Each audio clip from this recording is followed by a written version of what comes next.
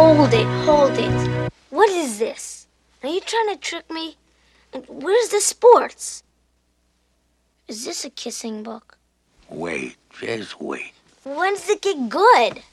Keep your shirt on, let me read.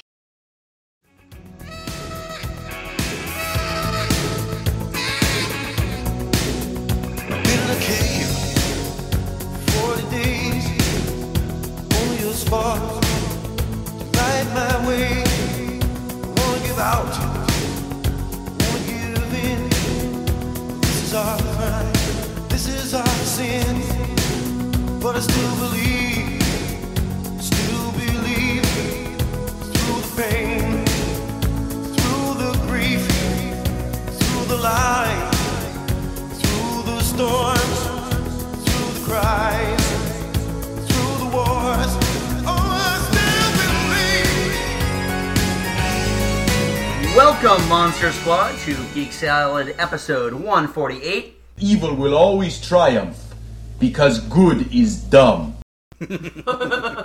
I'm Andy.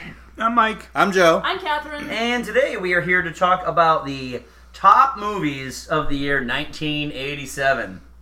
There were a lot of movies celebrating a 30th anniversary this year. A lot of And we should clarify, when we say top 10, there's like a distinct between the top 10 box office and everything else. The ones that people that are really good, right. good movies that should be in the top 10. So essentially what we're going to do, we're going to do this a little differently than normal. Normally what we do is, and sometimes we've had to break this up into two shows. Normally what we do is we take a while to talk about the top 10 box office, and then usually like the top 15 IMDb that weren't in the top box office. This year was weird because the top 10 box office, almost none of these movies are really well respected or talked about today. Nah. A couple. There was a couple. There were a couple. Yeah, I'd say half of the top 10 are. Yeah, I'd say a little less. I'd say less than that. All right. Mm-hmm.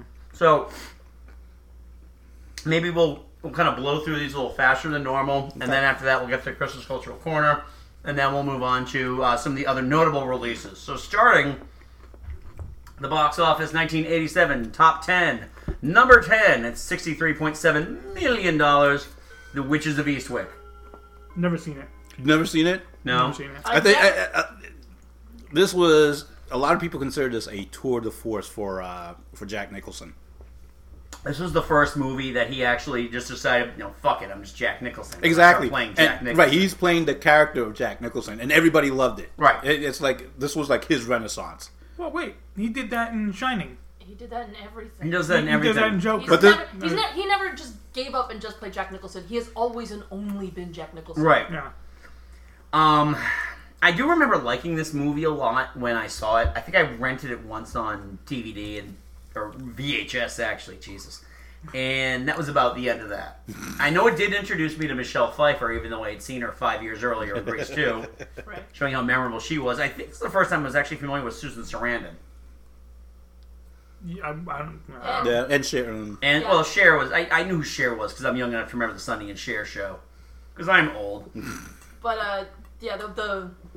I didn't see it. However, a girl I went to with at camp had been an extra in it. Oh, really? Yeah. I think it was shot near us. Yeah, it was shot in, the North Shore. Yeah, Salem. Right. Of course, Salem. Yeah. Salem adjacent kind of thing.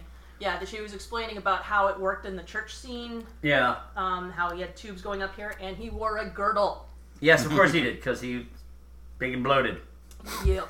All right, well, I guess we don't have much to say about that one. Number 9 with $65.2 million, The First Lethal Weapon. Speaking of another actor who made his career acting like a crazy person, because he's just a crazy person. Oh, you sure are a crazy son of a bitch. You think I'm crazy? Yeah.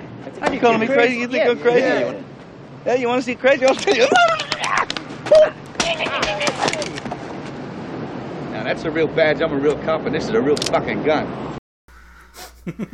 But come on, let's face it, we're getting too old for this shit. Oh, at least I'm getting too old for this shit. The funny thing This is pre-motorcycle helmet Gary Busey, too. Yeah, it is. Which is amazing to think about. There's like a true delineation between His subtle stated performance is Mr. Joshua. The craziest fucking thing he does in this entire movie is hold a flame over his wrist. That's it. That's it. That is as crazy as it gets. So you have a crazy Mel Gibson against crazy Gary Busey. Well, he wasn't crazy though. That's the thing. He wasn't crazy Gary Busey yet. He ended the motorcycle accident, which Mel Gibson wasn't crazy Mel Gibson yet. But... he was. We just didn't realize it at the time. We just thought it was in the movie. We thought he was we thought he was acting in Lethal Weapon and Road Warrior and everything Mad Max else and Gallipoli and this. All right, I will still hold to this. Say this is the best Lethal Weapon movie. I say number 2 because once you introduce Joe Pesci into the mix. Oh, I was gonna say that's the reason why just everything on the movie is disqualified because of Joe Pesci. Which one had Jet Li? Jet Li was 4. 4. That's when they got all balls out racist. I like Chris Rock. He thought it was hilarious in that Lethal Weapon. I only watched it the one time, and I had to stop it a bunch of times because it just all the racism. Hashtag all the racism. Don't bring in the Asian villain and expect some semblance of respect for the culture. That's fried rice, you plick. Yeah. Actually, no, they did do the pork fly lie. Oh. Grape soda. Hashtag grape soda. Hashtag grape soda. Ladies and gentlemen of the jury, Dante Hicks is just like you. He loves grape soda. I'm going to start using that as a hashtag yet. Fuck it. Oh, right. We will get so much hate. Oh, we will. All right. Not if we use it to describe other people as being racist. That's true. Number 8 with $65.6 million. Stakeout. Don't remember watching. I just know that it was Richard Dreyfuss and Emilio Estevez. I remember that this was Richard Dreyfuss back during the career renaissance of Richard Dreyfuss, which lasted from 1986 to about 1989. Because he made his big comeback in When was Beverly Mr. Hills. Magnum's Opus? Oh, Mr. Magnum's Opus? Yeah. Mr. Holland's Opus. No, Mr. Holland's Opus. Magnum. That was like 90s or something. It was like, yeah. It was late 90s, early 2000s. No, it was 95. It was 95. Yeah, that's kind of like the cutoff. But even still, that was like just, he's still around? I honestly, I don't remember much about this movie. I remember it was made by Touchstone Films, and that is about it. I didn't watch it, so. No. Okay, well... the only thing I know about it is it had a sequel called Another Stakeout. Yes. Oh, great. And I think Gary Busey was in one of them, too. I would be shocked. I'm not going to take the time to look at IMDb for that, but... Yeah. Unless I'm thinking of 48 Hours. Another 48 Another 48 Hours. No, that was not Gary Busey in that. Who was that? That was Nick Nolte. Yeah, I always get those two mixed up because they're both crazy. Yeah, they're both completely nuts. You'll have plenty of time to talk about Nick Nolte on our next show. Spoiler. All right. Number 7. This is astounding. Number 7. I'm shocked. $66.9 million. How did this movie even get into... Secret of My Success. How did it even get into the top 10? It was the height of Michael J. Fox. It was, and it's such a When did Dr.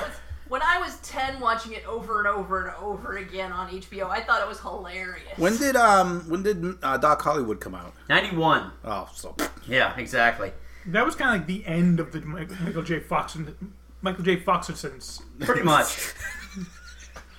And I only remember that movie because... If it can be the Reconnaissance, it can be the Foxersons. All right? I only remember showing up so late for Doc Hollywood that as I was walking into the theater, there's Julie Walters' boobs, just like right there. Bang! So... I think I watched it once on cable. Okay. Secret of My Success. Okay, funny story about that. For years and years and years, the band Night Ranger, which did the song, The Secret of My Success... I see what you did there. Yeah, see what they did there? They would, right before they play the song, like their production assistant would bring out a little bench with a phone on it, and then Jack Blades would just like grab it and go, I got a phone call right now. Hello? Michael J. Fox? We got a question for you. We want to know what your secret is. The secret to my success. And then they would start rocking it out. Yeah. Of course they did. Yeah, because sadly now Michael J. Fox still won't take their phone call. Because hashtag sellouts, please. Yep. Yeah, I only remember that this movie is awful and Helen Slater. Oh, okay. I was worried you were going to say Supergirl. Helen Mirren. Yeah, Supergirl. is beyond wretched in it. Like, she is essentially, if they had gotten like a 2x4 with a blonde wig on it, it would have done just about as much. Okay, so the reason I liked it was because I was a kid and didn't know any better. Right. I was like, hey, it's Michael J. Fox. Oh, it's very silly. Oh, it's the oh yeah. Yeah. Song. But the thing is also, it's like the closest, I think, movie-wise, he got to Alex P. Keaton at that point before you get to Bright Lights, Big City, where it's like the very opposite of, the dark side of Michael J. Fox. So, anywho, next up on the list, 10 minutes of pre-edit time here. Within 10 minutes of pre-edit time, we're already on number 6. 76.2 million. The Untouchables. Probably my favorite movie out of this list. Wait a minute. What the hell kind of police you have in this goddamn city, huh? What do they teach you? You just turned your back on an armed man. You're a treasury officer. Yeah, how do you know that? I just told you I was. Who would claim to be that who was not? This is... I love this movie, but it's not my favorite. I think that this movie... Well, out of this list, yes, this is my favorite movie out of this list. Really? Well, out of this list of 10. We're not talking about the actual list of movies. We're talking no, that's what I mean. This is my second. Number 4 is your favorite, yeah. Right? Yeah, I thought so. Sean Connery is so good. Yeah. Oh, he is. He is. Well, he won an Oscar for this. I mean, it's more of a career Oscar than anything else. So they send one of yours to the hospital. You send one of theirs to the morgue. That's the Edinburgh way. Scottish way. No, Chicago way. Yeah. Yeah, Scott to play an Irishman because it was the late '80s. We didn't know any fucking better. De Niro is pure Virginia ham in this movie, though. Dude. Oh, but it worked. It worked so well. I have not seen it. However, De Niro's always like I saw Brazil this past year, and De Niro's in that, and oh my god, he deserves all the accolades for all the work he's done. Yeah, he's more than a one-trick pony. He can do anything. Yeah, he's like I'd already gotten on board with him after. It's that he's mailed it in since analyzed this, so pretty much. No, Stardust. Oh god, I've actually never seen Stardust. Oh my god, watch it. I can't look at a baseball bat the same way again after this movie. Okay, so and not to get too political, but I'm really feeling that we're getting close to that in the White House. Yeah. Yeah. Anywho, let's move on to more things about The Untouchables. Kevin Costner is actually watchable in this movie.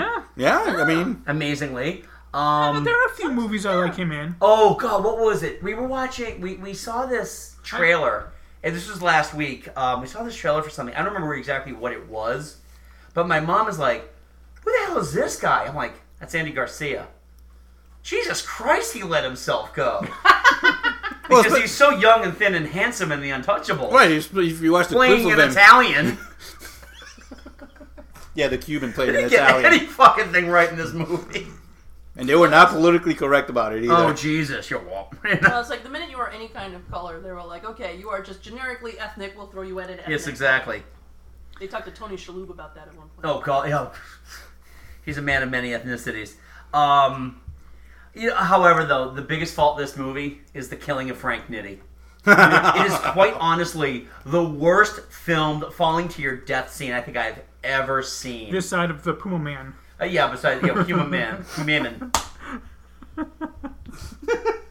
He flies like a moron.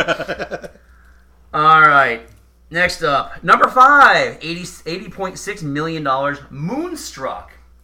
The only thing I know about this movie is that it stars Nicolas Cage and Cher. Yeah.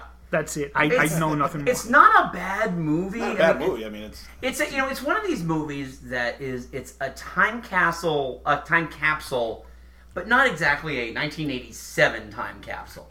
It just kind of exists in its own generic like 80s New York. 80s New York thing with rough Italian stereotypes. Very rough. Nicolas Cage is completely hamming it up and overacting the entire time. The hell you say? Does he ever underacted? I remember though when I was in college, we were talking about this movie, and my friend Jen had a roommate named Melissa with a bunch of E's in it. It wasn't Melissa, it was Melissa, and she was white. Yeah, she was. Okay. Yeah, it was funny too because she was a short little girl very like kind of low pitched voice, but just very very quiet. And but she was just like, we were talking about Moonstruck, and all of a sudden, out of nowhere, unprompted, she just goes into the entire speech about how Nicolas Cage lost the hand. I was slicing bread, and we're like, holy shit, that's hilarious. On a positive note, she married my friend Kent, so everything's good. So, but yeah, I only saw that movie because I had a housemate and she went on a crazy Nicolas Cage binge for a little while. Ooh. A crazy Nicolas Cage binge or a crazy Nicolas Cage binge? A crazy binge of Nicolas Cage movies. Good, okay, yeah. Just wanted to make sure about that. Yep. This crazy Nicolas Cage is Bad Lieutenant 2 and The Wicker Man. And take your pick. Yeah, exactly. Bangkok Triad or whatever the hell it was called. Good God. I just like saying the word The Bangkok. Leftovers. All right, number 4. Jeez, the jump of the dollars. That is a number huge 5 jump, to number yeah. 4 is huge. All right, so $123.9 million. Number 4. Versus Moonstruck's 80.6. Good Morning Vietnam. It's 0600. What's the O stand for? Oh, my God, it's early. Speaking of early, how about that Cro-Magnon, Marty Drywoods? Thank you, Marty, for silky smooth sound. Make me sound like Peggy Lee. Freddie and the Dreamers. Wrong speed. We've got it on the wrong speed. For those of you who are recovering from a hangover, that's going to sound just right. Let's pull it right back down again. Let's try a little faster, see if that picks it up a little bit. Let's get up on 17. Those pilots are going right now. I really like the music. I really like the music. I really like the music. Oh, still a bad song. This is my favorite movie on this list, easily. All right. So most of my memories of this are flavored by the fact I went on a date for this movie, so I kind of have that kind of. Jen Larkin. Okay. Second date, kissing date. So there we go. All right, moving up in the world. Yeah. Well, hey, I was a sophomore. We didn't do kissing dates on the first date. So let's go see a movie about the horrors of war. The beauty of Vietnam. How the fuck was I supposed to know that? Because all they showed you in the ads was Robin Williams being Robin Williams. Yeah, being funny. And even Adrian Cronauer, who this is based on, was like, no, that's not me. No, I would have been drummed out of the military. Like Lieutenant Steve would have had nothing to do with me. Lieutenant Steve licks the sweat off a dead man's balls. I don't know what that means, but that sounds pretty bad. You gotta give props to Forrest Whitaker for being kind of a forgotten sidekick. I just remember when this movie came out. It was my freshman year, and everybody was quoting it. Yeah. That's all you hear in the hallways is everybody quoting. Because we were a Robin Williams school. We were. Oh, well, this was after Live at the Met came out. Yep. Which was huge. Right. Was it Live at the Met or Live at Carnegie Hall? No, Live at the Met. It was 1986, so whichever one, it was Live at the Met. All right. So that's when Live at the Met came out, and That everybody loved that. That was his big one, yeah. And then when Good Morning Vietnam came out, it's like, just keep going with the Robin Williams love. Yep. And I do remember they had him call the Space Shuttle Discovery. Yep. Good morning, Discovery! He actually got his first Oscar nomination for this movie. Yeah. Well, this was really kind of his first movie where he was taken seriously as an actor. Yeah, because, we had 5 years had passed since The World According to Garp. Right. So I just want to point out something. Len brought up, the dollar amount on this. Right now, for 2017, at $123.1 million, that movie ranks at number 16 on the U.S. box office. That's It's kind of odd because you got to. No, obviously you have to adjust, but still. Yeah, that's what we're saying. Is that now gets you number 16? Right, $123 million. But even still, an $86 million movie like Moonstruck. I'm just going over standard. Well, an $86 million movie nowadays we consider a failure. Right. Oh yeah, absolutely. Let's see if there's anything that falls in there. Depends on what they had to. Yeah, unless it was a $10 million movie. Nowadays, even breaking into the top 5 is not considered a success. You have to be at least 200 million, and 3 times your production. But you also have to open up at least number 1 and number 2, right, to be considered a success. All right. So to just go back to where Moonstruck was at 80 whatever, the closest thing in this thing is number 21, and that's Power Rangers. I honestly thought that cracked 100. I love Power Rangers. So I really want a sequel. Please give me a sequel. Anyway, next up, number 3, $153.6 million, Beverly Hills Cop 2. Chief, this is... Shut up, Rosewood!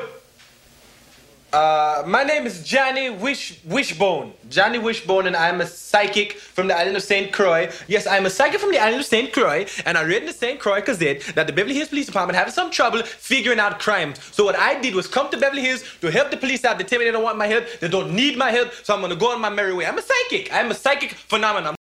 Ugh, where the magic was really beginning to wear off. It wore off at the end of number 1. 2 is still watchable. It's not number 3.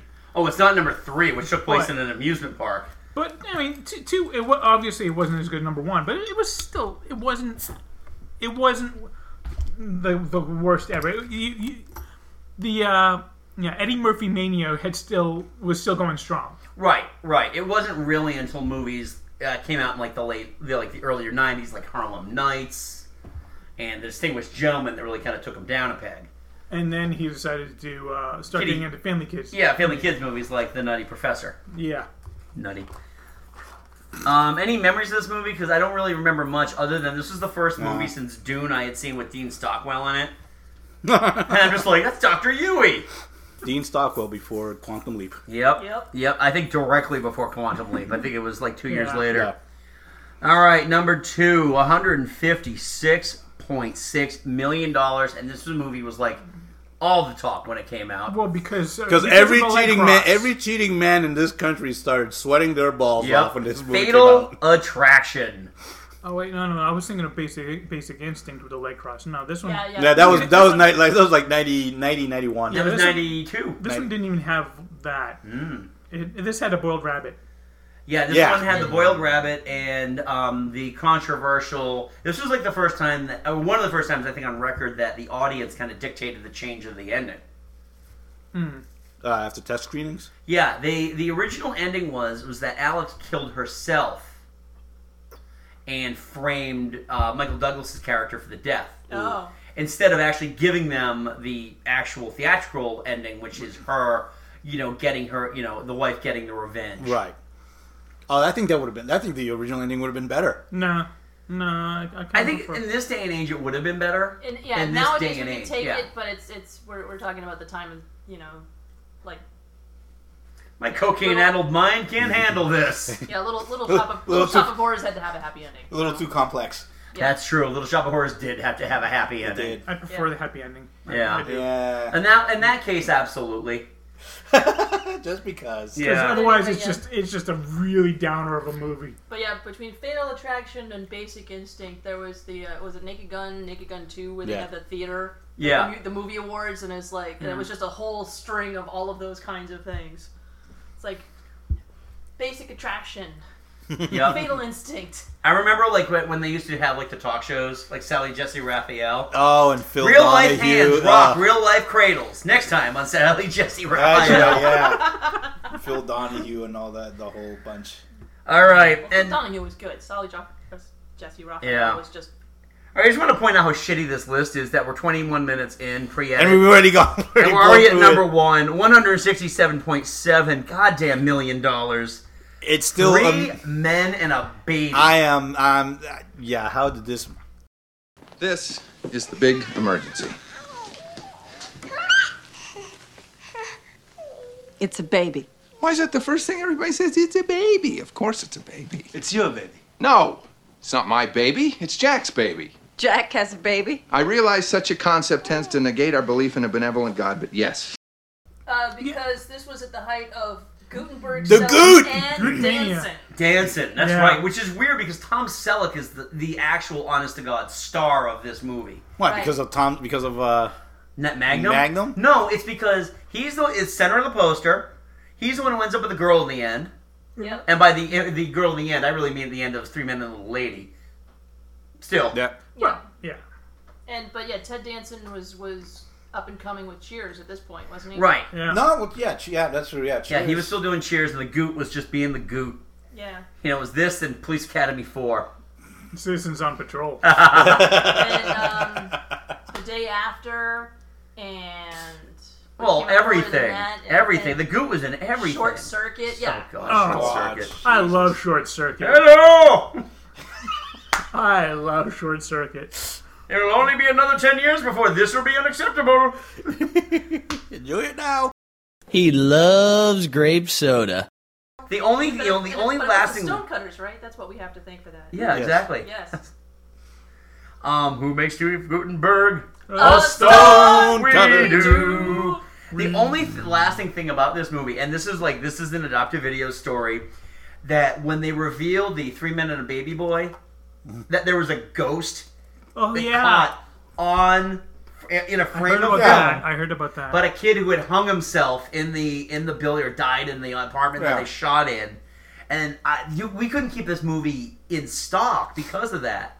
And this was like two years after the movie had come out. But that's like the whole thing. 3 Men and a Baby Boy is like the real lasting legacy of this movie.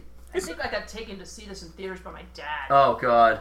Or Yeah, something. I actually didn't mind this movie. I found just- it. I found Well, it I'm sure you'll enjoyable. like it or some shit. It's inoffensive, but the fact that it's number one. No, it It does doesn't not deserve deserve to be number one. But I'm glad it made money because it was fun. Yeah. It was a Okay, fun now, movie. now that we've blown through this list, now when I look back in 1987, I think of all the good movies that I remember almost watching. none of them are on here. Beyond Good Morning Vietnam. Jesus. Okay, so Catherine just brought to my attention that apparently Steve Day spamming our page for like the last 15 minutes since we started recording. What, our Facebook page? Yeah, I put this up like 4 days ago. And he's just been... He's just now getting to it? Yeah. I'm getting notification after notification. Steve Day commented on a photo of your All right. video. You're tagged So, it. Steve all Day right, you know what then? Why don't we bring up some of these? Because we do have a couple of things on here. Catherine, if you don't mind me borrowing your tablet while I talk about this. Go right ahead. Okay, and then we'll get into Chris's Cultural Corner. So first off, and this will tie into another movie we're going to talk about in a little bit, but Jeff Tilton had brought up that Wallace Shawn was the funniest, smartest, most charming film about a mass Avenger that came out in 1987, and in my opinion it wasn't The Princess Bride, which is Radio Days. Alright, on to Stephen Day, who you can follow at 8cod on Twitter. Oh, to once again be innocent enough to consider Alan Quatermain in The Lost City of Gold on par with Indiana Jones. Really? Were the producers of Mannequin as surprised as the rest of us are how successful it was? Probably. I saw that in theaters. I'd buy that for $1. Alright, over the top, only Menachem Golem would be ambitious enough to finance a trucker arm wrestling themed actioner. And probably half of the other films I'm going to comment on. Wait, yep, Alan Quatermain was on him too. Which, again, I got to give our annual plug. If you haven't watched Electric Boogaloo on Netflix, for the love of fuck, once you're done listening to us, go on Netflix and watch it now. It's hilarious. He does bring up Lethal Weapon. Seems uncomfortably prescient these days. Evil Dead 2 bears the distinction of being the only film in the series that most people watched in the correct order. The Coen brothers haven't topped Raising Arizona. There. I said it. What? The Coen brothers haven't topped Raising Arizona. I love Raising Arizona. I love Raising Arizona, but Oh Brother, We're Out, that was pretty damn good. Yeah, it is. I don't know. Just in terms of zany comedy, I mean, I still quote Raising Arizona to this day. If anybody says something to me, I'll be like, okay then. Because they used to say that all the time. Yeah. All right. Project X taught us the benefit of teaching a gorilla to smoke cigarettes. Oh, dude! They're chimpanzees, you idiot. Wait, I think he's about to post something else, too. Yes, he is. Words cannot describe the joy I feel every time I hear Sean Connery utter an ethnic slur on The Untouchables. And Catherine will keep me posted. This is almost like he's live tweeting. So keep me posted on that, Catherine. Wait, there you go. There we go. What is it? There's an alternate universe somewhere where the first Predator isn't the only good one. I liked Predators. We will get it. Predators. I actually had a little bit of fun with Predator 2. I'm not gonna lie. Really? I mean, I didn't like Danny Glover as the lead, but I did like the fact that it delved a lot more into the Predator, and it actually gave the Predator some characterization. Some backstory. I mean, when the Predator had the female cop dead to rights, and he detects the second life sign, he lets you go. Yep. I like that. I thought that was a cool little tweak of the character. But that didn't come out this year. Right. Yeah. No. We'll talk about that another year. Yeah. All right, so let's move on to Chris's Cultural Corner. KKK? That's not good. Chris does mention a couple of movies that we're going to talk about a little more in length, so let's just get to a couple of these now. Hey, Geek Salad Crew, I would like to do a quick list of my favorite movies from 1987 in no particular order. Number 1, Spaceballs, Ludicrous Speed, go. And don't think we're not going to talk about that one. Oh, yeah. Oh my god, they've gone to plaid. Number 2, The Princess Bride, have fun storm the castle. We're talking about that one, too. Number 3, La Bamba, Richie. I don't think we're talking about that one. Starring Diamond Lou Phillips in Lou Bamba. I thought it was Lou Diamond Phillips. Yeah, I know. But I always call him Diamond Lou. Number 4, Eddie Murphy Raw. Tell Bill to have a Coke and a smile and shut the fuck up, Jello pudding eating motherfucker. I still think that I still hold that that's the funniest thing that Eddie Murphy has ever done. What, the Raw or just the Raw? Raw. There were some things in Raw where it was starting to get a little tired. Delirious was. That was another thing that we quoted all during high school. All during my freshman year. Yeah, Raw. Raw and Delirious. Yeah, his jokes about the honeymooners being gay. Yep. But Yogi the Ranger, fuck the Ranger, Booba Bear. All right. Was it that one or Delirium? The one with the how black people react to the Amityville Horror House. Oh yeah. No, that's Delirious. Oh, okay.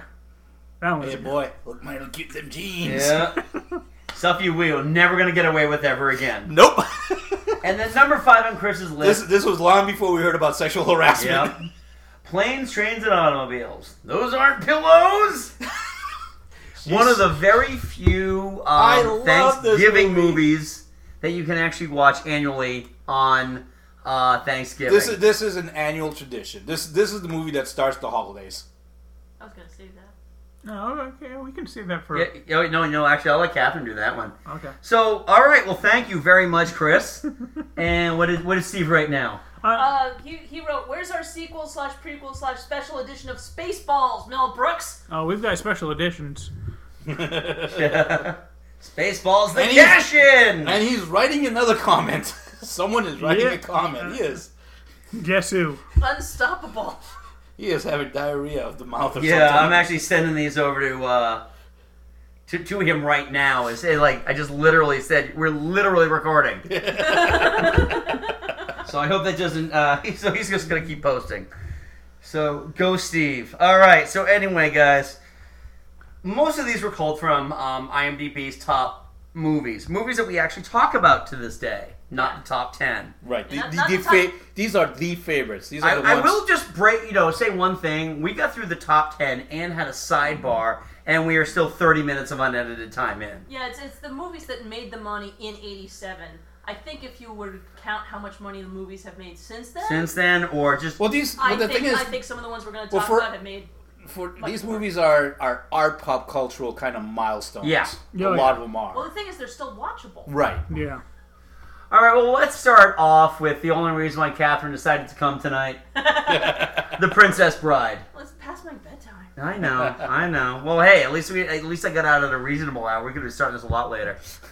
After what with the churros and all. Yeah, it's a good thing. It's a good thing I'm not working tomorrow. Yeah, that's good. I'm not either, but I have to drive to the Cape early in the morning. I'm not either. I'm going to be off. I'll be at the office at 7 in the morning. So anyway, Catherine, why don't you get us started on The Princess Bride? I admit it, you are better than I am. Then why are you smiling? Because I know something you don't know. And what is that? I am not left-handed.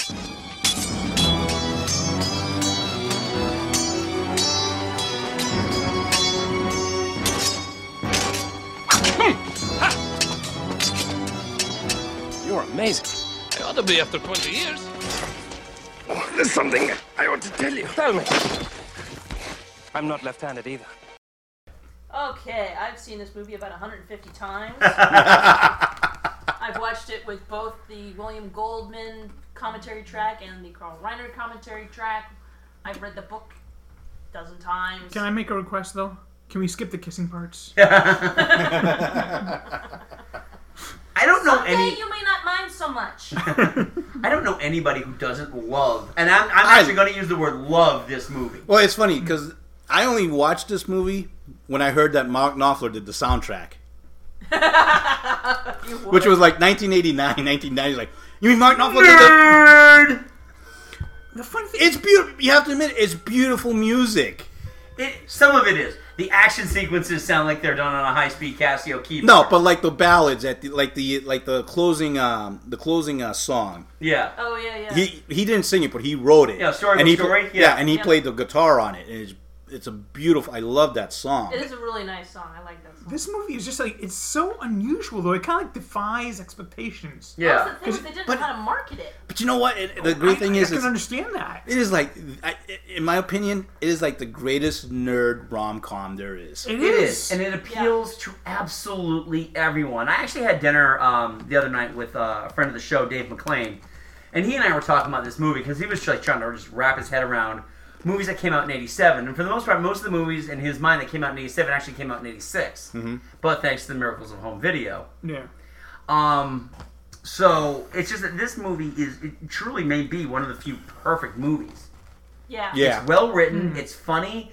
It appeals to people who love action movies, who love romance. It's everything that The Grandfather says it is. And I mean, if you just go down the list of all the characters in it, there's not really a weak acting. There isn't, because if it needs to be, it's handy. Robin Wright. Yeah. Yeah. And Carrie Elways. And when you think about it, wasn't this like one of Rob Reiner's first films? No, he did. Excuse me. He did Spinal Tap. He had Oh, that's right. The Sure Thing. I keep forgetting Spinal Tap. Yeah, everyone forgets about Spinal Tap because everyone thinks Christopher Guest directed that one. Yeah. Because it's got that Christopher Guest Same kind of thing, Yeah. Christopher Guest is Count Rugen, and Chris Sarandon as Prince Humperdinck. But I mean, it also did. Billy Crystal, Gilda Radner. It did for a wrestler. Carol Kane. Carol Kane. It did for a wrestler what wouldn't be matched again until The Rock. It actually made Andre the Giant into an actor. Yeah. Fezzik, are there rocks ahead? If they are, we all be dead. No more rhymes now, I mean it. Anybody want a peanut? Yeah! He had to learn his lines by listening to tape. Yeah. Rob Reiner recorded all the lines. On the Root Squad. And whatever makeup they did for Mandy Patinkin was because he looks nothing. Out of makeup. You have to like really look at right, out of makeup, he looks nothing like Inigo Montoya. Well, it's funny too, and I found out that he was like a big, he's a highfalutin Broadway guy. I'm like, no way. Get out of here. My name is Inigo Montoya. Kill my father. Prepare to die. When he does public appearances, he says, "I'll do it once." Yeah. Get it out of the way. Recognize what made you famous. Recognize what brought you to the show. As you wish. Yep. That is when Darth Vader realized that when Boba Fett said, "As you wish," he really meant, "I love you with all my heart." Who would have thought those 3 words would be one of the most romantic, phrases in all geekdom? Did we actually do that when we were watching Star Wars? Yes. Yep. Vader, release him as you wish. And when he said, "As you wish," what do you meant? I love you. But we haven't done our commentary of Empire Strikes Back yet. We haven't. Oh god, I gotta figure out when we're gonna do that one. But yeah, that was... As you wish. Aww. so touching now. But this is truly this movie aged well. Yeah. It looks a couple of backgrounds, a couple of puppets, notwithstanding. The ROUS? The ROUS is garbagey. But anyway. They look like dogs with... They look like killer shrews. Yes. Dogs with carpet tied to them. They were. I mean, hell, Carrie Elwes has made a career out of it. They were little people in costume, and one of them got in trouble.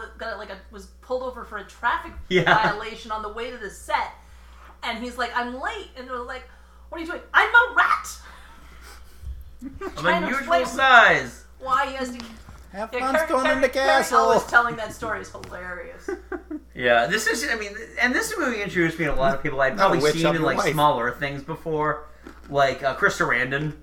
Yeah, I had seen in things before, but this is really the one I know him from. Even though, like a year before, I think I'd seen him in Fright Night. I was actually watching Santa Monica, Santa Barbara. Oh, is he on that? No, Robin Wright was. Oh, that's right. And now she's on House of Cards. Yep. And she was in Wonder Woman. That's right. And she was in Wonder Woman, and she was in the American version of the girl with the dragon tattoo. Yep. She's done lots of things since then, but it was her. She was like, I was on a soap opera. I was desperate to get off of it. But every time I see the Princess Bride, I always look, because she's got like this weird throat thing that looks like she's a trach scar. I know it's not, it's just the way her throat aged. But it's just like, I always look for that because she is absolutely stunning. She is. Yeah. In The Princess Bride. And she still is stunning. She's aged admirably. And we also had Peter Cook. Oh, that's right, as the priest. Marriage. Marriage is what brings us together. Marriage, that blessed arrangement, that dream within a dream.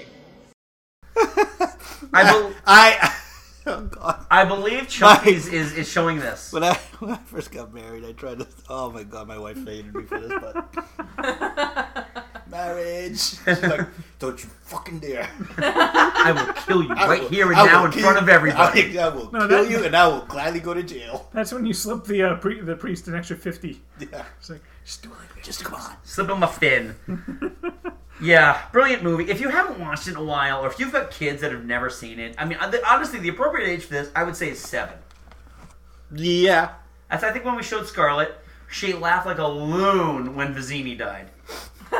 Just showing what sociopathic tendencies my children have. I wonder where they got that from. No idea. I have no idea. My son was asking, we watched Phantom Menace last night, and he's like, when does Darth Maul get cut in half?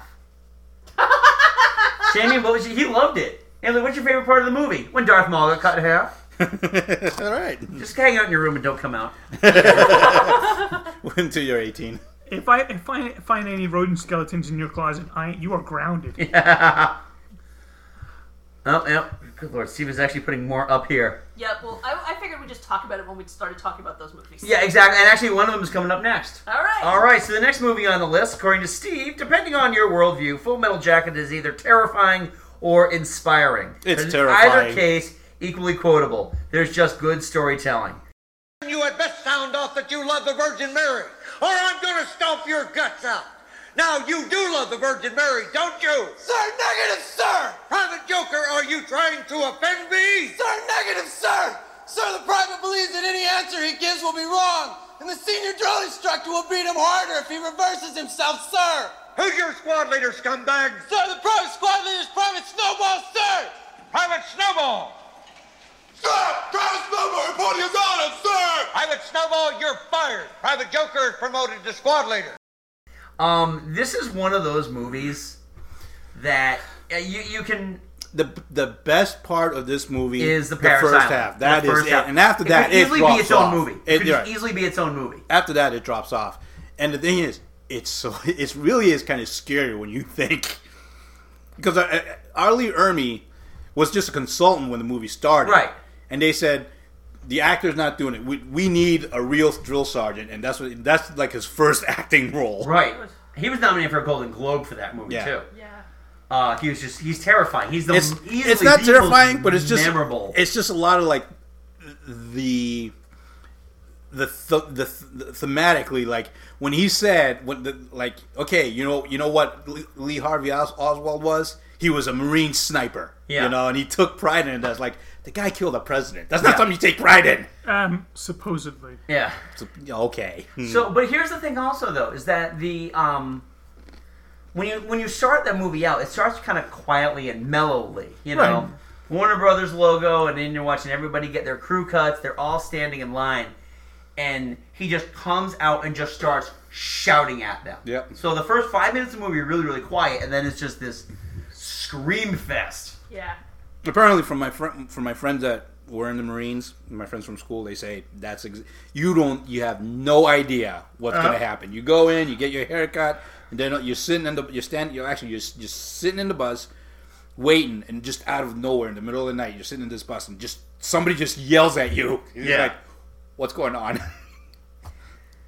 Yeah, but you're right about the second half, though. The second half is a like generic war movie. Right.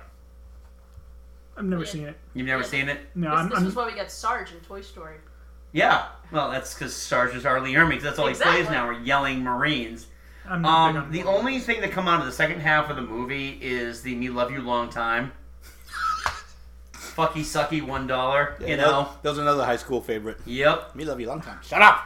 Well, hey, Cutting Crew made use No, of that Cutting one. Crew. No. Oh, True wait. Live Crew. No, so yeah. Yeah. It was one of the crews. Well, True Live Crew was my senior year. So. But the issue with, I mean, the biggest issue with this is that I think it flails in comparison overall to Platoon. Oh, Platoon is Platoon is the best Vietnam War movie ever made. Overall, Platoon is so much better than Full Metal Jacket.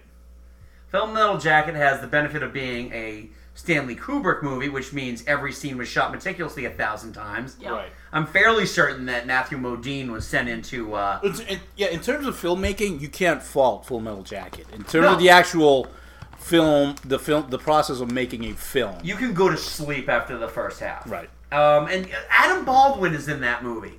Oh, that's right. Young Adam Baldwin. He's the Baldwin that's not a Baldwin, right? He's the Baldwin that's not a Baldwin. Right, gotcha. No, he's Jane. He's He's still Jane from. writing. The Yeah, I man know. they call Jane. He keeps going. So we'll try to fill these in as best as possible here. Yeah, just populate them where they belong. Yep. He is not stopping. Well, hey, he knew. I told him we were recording, so Jesus all right. Christ, lay off the meth, will you? So next up on this list, Dirty Dancing, which I was shocked wasn't in the top 10. I thought it was like a bigger movie. I thought it was a bigger hit than it really was. It I had think it was two like the number. soundtracks. I thought this was the number 13 movie. I think it was like the number 13 movie of the year. Though to be honest, the thing that really stands out to me about Dirty Dancing is the song. I Had the Time of My Life. Right. That's it. Yeah. Which is so beyond anachronistic when it actually is put in place of what type of music was around in 1963. Right. Yeah. Didn't this one also have Hungry Eyes? Yes, it did. Yeah. I like Hungry Eyes. But yeah, It also had She's Like the Wind. Well, yeah, you know, another anachronistic song to 1963. Well, let's celebrate a movie that celebrates statutory rape. It does. It does. And the funny thing, did you remember when they did the remake a couple months ago on TV? I did. I didn't watch it. Oh my god! I thought my Facebook was going to catch fire. It was just like trying to make it more like a musical, and the leads had zero chemistry. Oh. Oh yeah. Apparently, I've heard stories about like when they because they did what was that Wolverines. Red Dawn. Yeah, they did Red Dawn before this. Yeah. And I heard like interviews with Leah Thompson saying she was just watching them. Oh, throughout no, the cast Jennifer and- Grey. Yeah, Jennifer Grey, and she was like, they have no chemistry whatsoever. Yep. And then they did, Dirty Dancing together, and everyone like kind of fell in love with them, despite the fact that they hated each other. Right, exactly. Not to mention the fact that at this point she was still Jeannie from Ferris Bueller to us. And this is pre Nose Job. This was pre-Nose Job, which was the worst career decision she ever made. Because after that, nobody no one recognized her. Yeah, no, she just looked ordinary. Yeah. I thought she was great, and but yeah, Dirty Dancing. It was a whole big thing. There was like specials on TV about it. There were multiple sounds. And it set off like this dancing craze. All of a sudden, you had Dirty Dancing classes. Yeah, you had the lambada and all that stuff, and salsa dance. And like the and salsa dancing. I'm like 50s music. I'm like I grew up in Puerto Rico. Salsa dancing is not that. I blame this movie for Bring It On. I like Bring It On. Anyway. But yeah, and there was like fight. People were going to the cottage where they first did it and like writing their names all over it and everything. It was like it was a touchstone for people that were fans of the movie. It was and like the worst thing to come out of this movie happened like years and years later when Pitbull stole the I like that too. Yeah, that song that they because nothing says that is pretty cool. Because nothing says sexy like the Jewish Riviera in the middle of the Catskills. Exactly. Oh god, so bad. And what's his name? The guy who plays Max Kellerman and is also in Roger Rabbit. Oh god, that's right. Stubby K, I think it is. He played R.K. Maroon. Oh, no, not right, R.K. Maroon. He played Marvin Acme. Yeah. All right. Well, I think we've had enough of this. Yeah, we've had enough fun. All right. So moving on to Steve had already mentioned Predator. Oh, this is such a good action movie. I'm surprised this wasn't in the top 10. This is another one of those. Exactly. You think it did better than it did. Sci-fi hadn't really hit its stride yet. But it wasn't a sci-fi movie. It was a sci-fi. Alien monster. It was a sci-fi movie. It was a sci-fi movie action. disguised as a homoerotic action movie. I ain't got time to. What, my God! Just because Carl Weathers and Schwarzenegger were trying to out. Son of a bitch! And then just oh my God! It's such. And most of the first half of this movie. I could smell the testosterone coming through the screen. It's nothing but muscle porn. That's really all it is. Oily bicep pornography. Just. Son of a bitch is dug in like an Alabama tick. You're hit. You're bleeding, man. I ain't got time to bleed. Oh. Okay.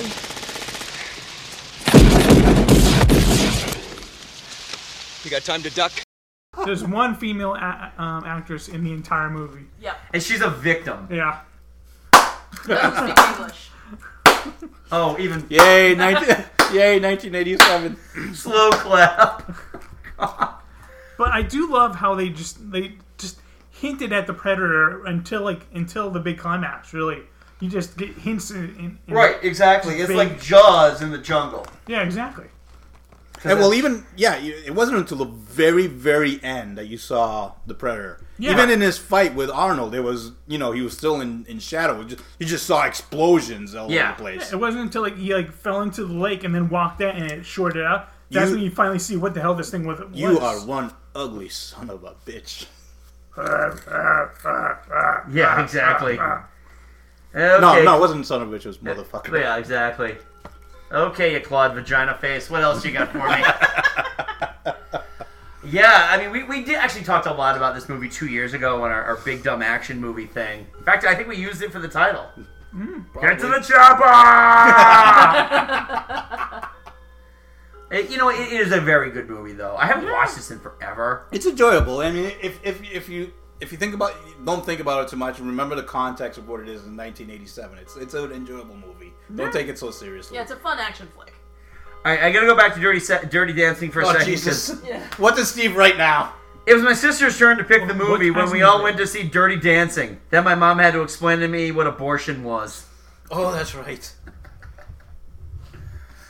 Oh, God. All right, next up on the list. Oh, RoboCop. RoboCop is a timeless masterpiece that taught us all how to love hyper-violent satire without a shred of irony. That was Stephen. A lot of people. Say it, Stephen Day. I want a chopper now. We will walk to the roof very calmly. I will board the chopper with my hostage. Anybody tries to stop me, the old geezer gets it. Dick, you're fired! Thank you. The funny thing is, a lot of people don't realize it's a parody of itself. It is. It's a parody of consumerism and actually really just kind of like that right-wing rage that was happening at that time, which was like Cobra. Right. The movie Cobra is about, one-man army against the rising crime epidemic. Right. So where else do you go from that with the cult leaders who are also criminal masterminds and, still rob grocery stores and whatnot? You have this movie that takes all that, makes it look ridiculous, has this real cartoonish gang of thugs. Right. And, I mean, the entire movie is nothing but, violence and squibs. Yeah. So, that's it. Very many squibs in this movie. Anytime somebody gets shot, nobody gets just shot once. People get riddled with bullets. Yeah, they get riddled. Like that poor dude in the boardroom with the Ed 209. Yeah. If they all get completely riddled. And the leader of the gang is the dad from that 70s show. That is true. Taking the last churro, by the way. Go for it. Dude, when Alex Murphy gets killed, he gets slaughtered. I never realized that they had cut, because when I saw it in the theater, I did see this in the theater. I did too. They actually showed his hand getting blown off. Yep. Future cuts, until they went back to the unrated cut that out. Yeah. That was what that draws the line. Not the dude getting shot in the dick in between and then the nads. Yeah. Or the dude who's melting. Yeah, that's the one that most sticks out in my mind. Oh, yeah. He falls in a vat of toxic waste. Then he walks around. He's like bubbling. He looks like the Toxic Avenger. Yeah, I'd say the Toxic Avenger. I was gonna say, because this movie takes a little. It's like a cross between Toxic Avenger and Yeah. It's like a serious, a Toxic Avenger that tries to take itself seriously. Then he gets hit by a car and explodes. Itself at the same time. Yeah. But yeah, Yeah, I haven't seen the whole movie yet, but we did watch the British 10-minute rap song of it, which is on YouTube, which I will say, if you have 10 minutes and you want to see something kind of funny, that's the rapping is pretty well done. I would go for it. Now, the thing that kind of stands out to me about RoboCop when I watch it now is, excuse me, that's okay, is that Peter Weller is an archaeologist. That's a funny thing. He is a PhD archaeologist, tenured professor, who has gone on like major digs in like the Middle East and stuff like that. And it's like, and you did RoboCop and Buckaroo Banzai. I like Buckaroo Banzai. Leave me alone. All right. Oh, by the way, I gotta go back on the Steve thing here, and this was actually his last one. This is his last one before I go back to all the other ones he sent. Don't give me the judgment. 3 Men and a Baby grabbed the #1 spot of the year, whilst The Princess Bride didn't even crack the top 10. Tells you everything you need to know about last year's election. Yeah. So anyway, back to RoboCop. So it's always been like that. It's always been like that. So yeah, RoboCop. I love RoboCop. This is It's such a fun movie. I don't own RoboCop in any form. You don't have to. It'll show up on. It shows up on Spike on a regular rotation. But that's Spike. Yeah, so I can watch it where dudes are getting shot in the face, and Yeah, I also gotta say I don't mind RoboCop 2 either. You know what? I have a soft spot for that movie. I mean, it's not nearly as good, especially if you actually go back to compare it. No, but on its own, it's still a fun movie. It's still better than the remake. That's true. You left his hand? Why not? Yeah. Joel Kinnaman. Still looking for that big movie that's going to make him a star. Poor guy. Probably going to get written out of Suicide Squad 2. Yeah. Alright, moving on to the movie that Steve says aged... It only wishes it aged as well as Kiefer Sutherland did, The Lost Boys. Does your brother sleep a lot? Yeah, all day. Does the sunlight freak him out?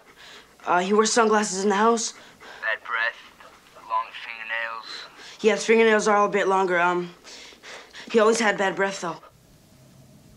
He's a vampire, all right. Which for me stands out most as the biggest non-Bill and Ted acting role for Alex Winter. Yeah, that's true. Yes, exactly. This is another one. This was like you rent it.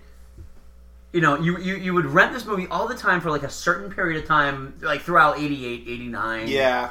And then you stopped. It's like also it just like dropped off the face of the earth. Was this the start of the love affair with the two Coreys? Yes, this is their first movie together. Yes. Yeah. Follow the next and year. you found by out how License to Drive. annoying they were. Feldman and Haim. And this is back when Feldman was still like actually, acting and playing characters and not a complete parody of himself. Yes. Corey Haim, God rest his soul, has always sucked as an actor. Yeah. Yeah. And it just was worse than this. I feel bad for anybody in this movie. I feel bad for Jason Patrick. That dude deserved a better career than he got. Well, after Flatliners was pretty good. After that, he just kind of dropped off the face of the earth. Was he in that? Yeah, he was in that. I forgot he was in that. Yeah, Speed 2. Oh. He was engaged to... He was the one that Julia Roberts left Kiefer Sutherland for back in the 90s. That was the thing. Yeah, during Flatliners. Yeah. Yeah. Flatliners. 2 more years. We have 3 more years. We can talk about that one, huh? well, actually, we can talk about that sooner because they are remaking it. Oh, fuck. Yeah, it's coming out later this year, starring like Ellen Page, I think. Oh boy! And actually, it's going to be a sequel because Kiefer Sutherland is going to be in it as his character. Yep. Okay. All right. You know what? I don't remember hating this movie. I don't remember disliking this movie. I remember liking this movie a lot. I remember liking it a lot. Yeah, it was. But this is a time. This is a time capsule. You know why? Because what's his name? The shirtless dude with the saxophone actually plays at the fair at the beach. Damn. Tina Turner's sax guy, who essentially 80s sax guy. It was such an 80s sax guy because he had like the long, greasy hair, and the dude was like, it was a mullet. It wasn't long. Yeah, it was a mullet. He was fucking ripped to the gills and oiled up, and he didn't even need like the little like neck strap to hold his sax. He would just hold that thing up, biceps are rippling with his tight leather pants. Oh, good God. That was a look. But that was a look I wish I could pull off. As far as like Tim Capello, thank you. Jesus Christ, look at this picture. Yeah, I searched sax guy in Lost Boys, and this picture from Alshatron.com came up, and it's exactly what Andy just described. Oh dear God! Of, bad hair and well, he's got a serious collar. Yeah. And then no shirt, and then purple pants with a heavy metal belt, and he's oiled up. Yep. And he's rocking that alto sax. Well, they parodied that on Saturday Night Live. John Hamm played this, just otherworldly being called Sergio. This guy was cursed. And anytime something good was going to happen to him, Sergio would, break out of the walls playing his sax, all ripped with no shirt. And leather pants. Well, it's funny. If any modern cartoon does a parody of anything from the 80s, yeah, they have a ripped up sax guy. That's playing the sax. That is the official takeaway from the Lost Boys. But as far as vampire movies go, this is not bad. This isn't bad. It's not bad. I actually like the mythology. It's It's before. Before it became pound into dust. Yeah. Twilight. Shiny dust. Yes. Glittery dust. Buffy. Well, Buffy was mid 90s. Yep. Early 90s. The original movie was early 90s. Yeah. No, and on the Buffy the television show, when you stake them, they turn into dust just because it made the cleanup on the show so much easier. Yeah. They didn't have to be like, okay, now we hide the body sequence of every episode. Yeah. All right, so let's move on to the next movie on our list. The first appearance of Thor on the big screen. That's right, Adventures in Babysitting. I don't think I've seen that since I thought in theaters. Yeah, I didn't realize, by the way, that Thor, or the guy that they thought was Thor, was Vincent D'Onofrio. Yep. Oh, hey. Yeah, Vincent D'Onofrio was the first person to play Thor on the big screen. That's blowing my mind right wait, now. Wait a minute. All right. He's the cockroach man from Men in Black, He's also Private Pyle in Full Metal Jacket. And he's Kingpin. He's Kingpin in Daredevil. And he's brilliant as Kingpin. But yeah, no, it's just hilarious. Well, first of all, I always thought it was Thomas Hayden Church, who played the garage guy who was mistaken as Thor, who is not a homo. I think you're the greatest. My brother says you're a homo. Back when you could say homo in a movie. Oh, boy. Yeah. This is a weird one, because I remember this was one that I taped off of HBO during the free weekend and watched it incessantly. But this is another one of those movies. It takes place in 87, very distinctly takes place in 87. Yeah. And all the music is from the early 60s. Yeah. My mom was... Well, that was the people that were paying for movie tickets back then. My mom was so angry when we came out of the theater. She's like, she said she couldn't sing, and she could sing. And I'm like, she's a teenager. She doesn't think she can do anything. Yeah, exactly. She kind of sucks. And it's Elizabeth Shue from The Karate Kid, so... After what she did to Daniel San last year in The Karate Kid 2, she does suck. Oh, God. This is a George Newbern flick, isn't it? The Nebuchadnezzar guy who would show up to be the ideal boyfriend to everybody. I think he's in this. He was the guy who married the bride and father of the bride. Yes. He was in a bunch of stuff. George Newbern. Yeah. George Newbern, yes. The perfect boyfriend. The perfect boyfriend, George Newbern. Yeah, so that's pretty much what he played throughout all the 80s and some of the early 90s. Bradley Whitford. Wow. Bradley Whitford is in this? Yeah, played Mike Todwell. Oh, you know what? He was probably the other boyfriend. The jerk boyfriend. Because there's always got to be two. Directed by Chris Columbus. Oh, wait, isn't Chris Columbus directed this? It was his directorial debut. Really? You have the two boyfriends. You have the macho, good-looking one who's just going to be abusive and horrible. Who's got the awesome car. And he's abusive and horrible. And then the nebbishy guy who will treat you right. Right. That was, the... Yeah, that was pretty much every movie in the 80s. Yeah. Yeah, and I think Penelope Ann Miller's in this movie. Yeah, she is. And the gun was never found in her handbag. Nope. No, it's only in Betty Lou's handbag. I don't remember. Catherine's an NST reference. I think I saw this once. And yeah. I barely remember it. Yeah, I don't know this one. All right, next up, Overboard.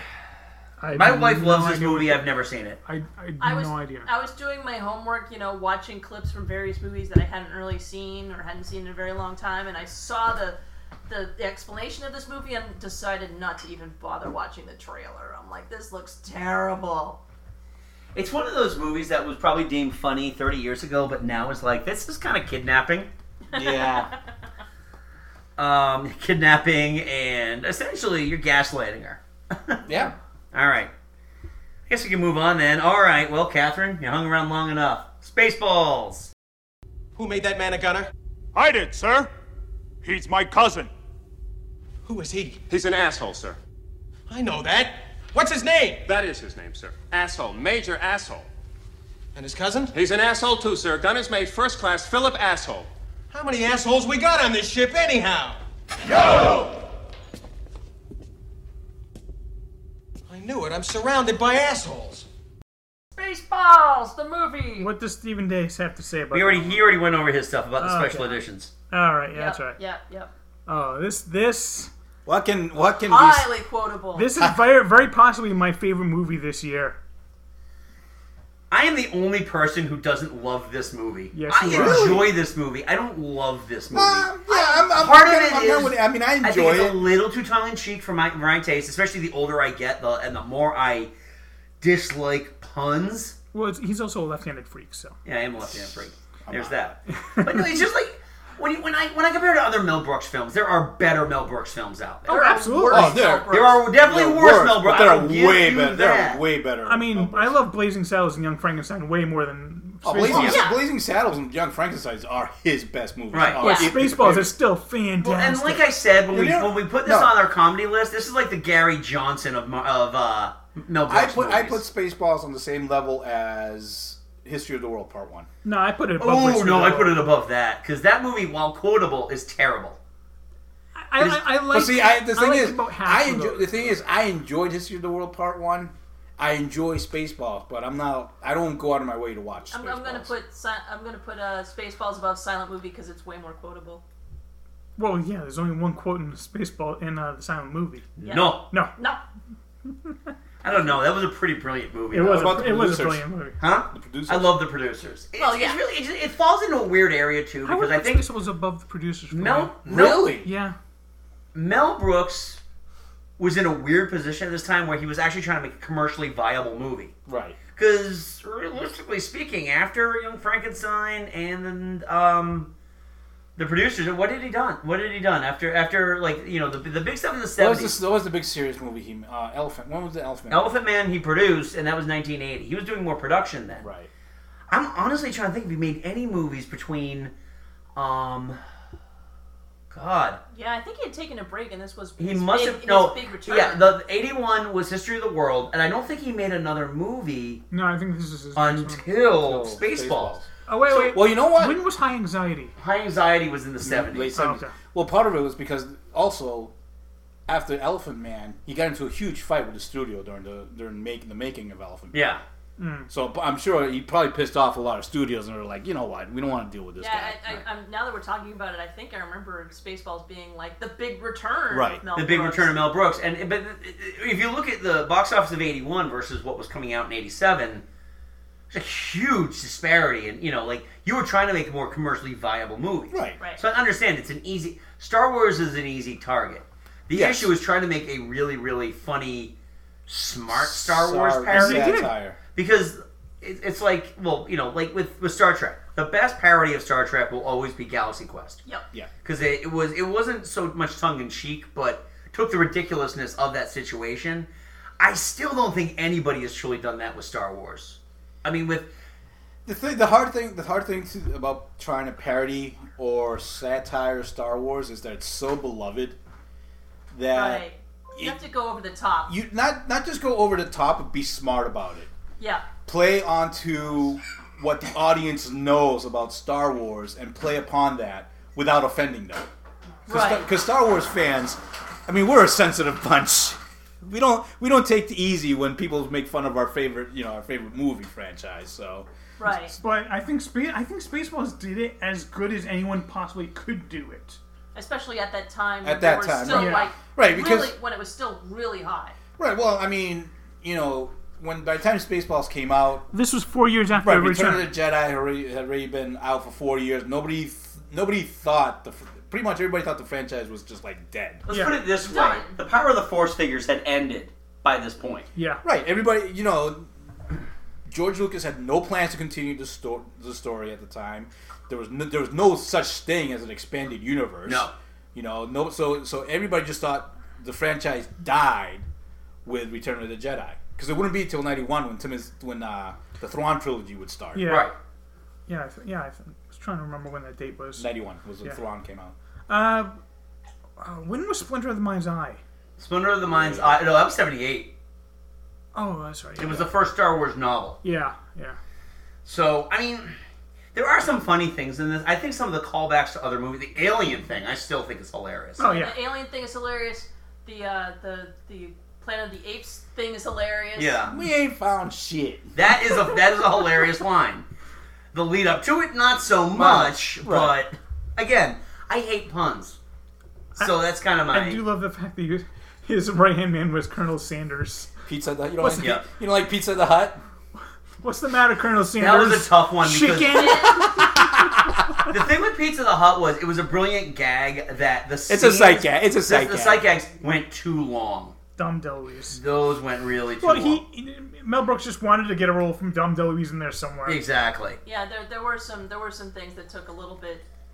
You know, like okay, we could have. The setup took a little too long. Yeah. Funny, she doesn't look Jewish.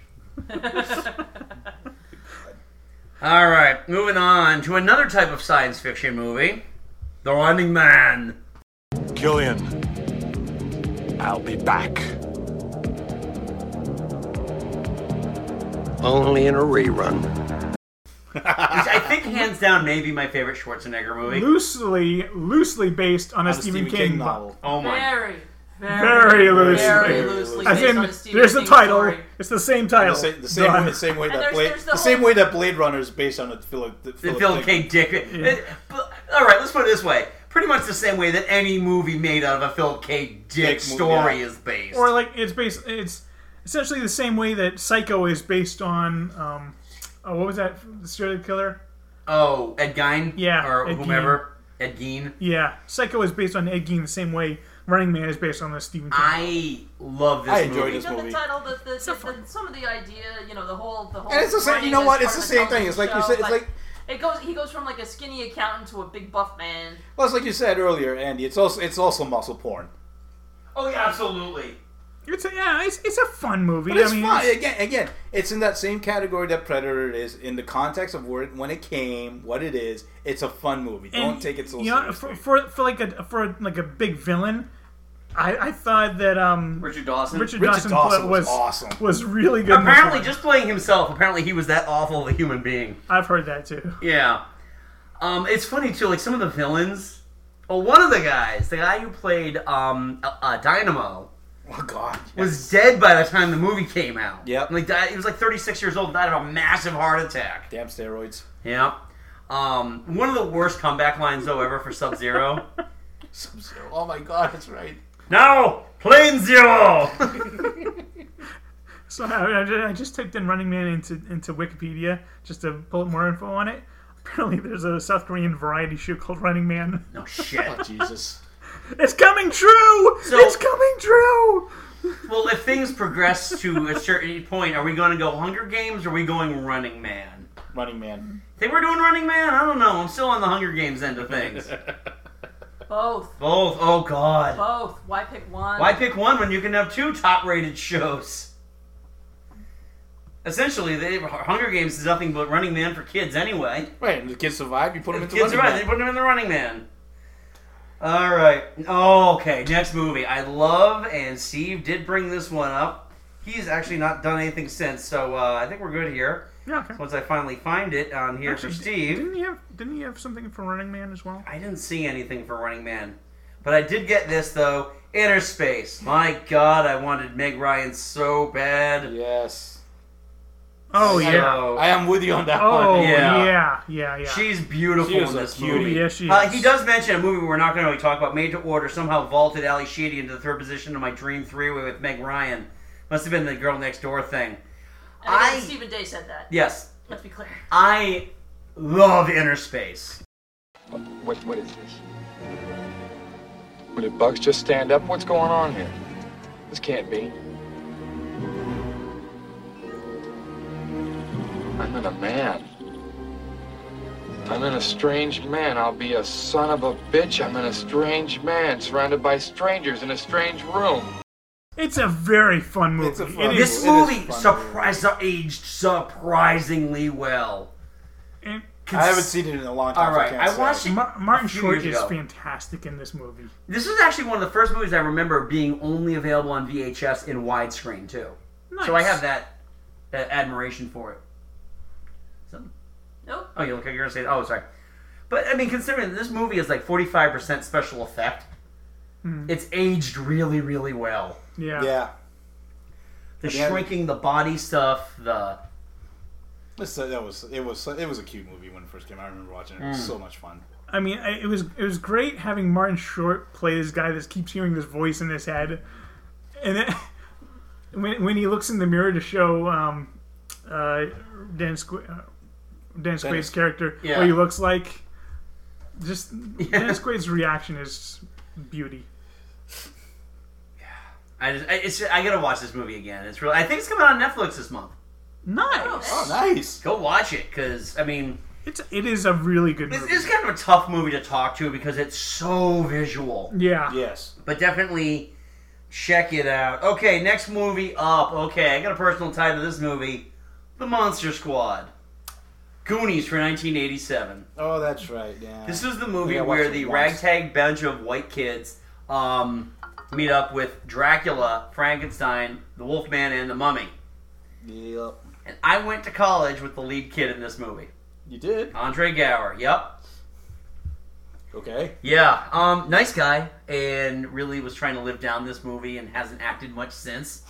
This is the movie that Dark Universe should be building towards. Pretty much. They're going to remake The Monster Squad. Yeah, there you go. This is just one of these movies, again, that just has such a cult following, because this was a flop when it came out. I think even, in today's dollars, it would still be considered a flop.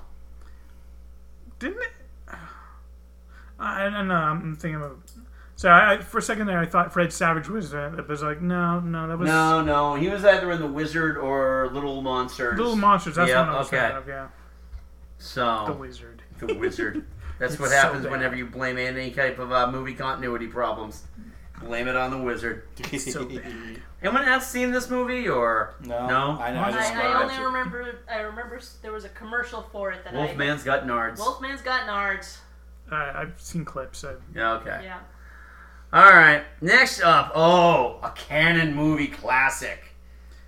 And actually, I'm going to go back to Steve here because we got another canon movie classic we're going to tie into this. Oh, God.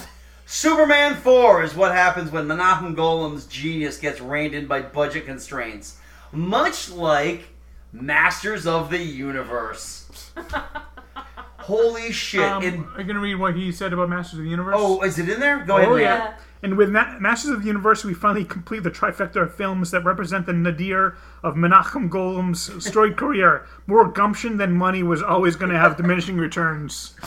In both of these movies, you can literally tell the exact frame that they ran out of money.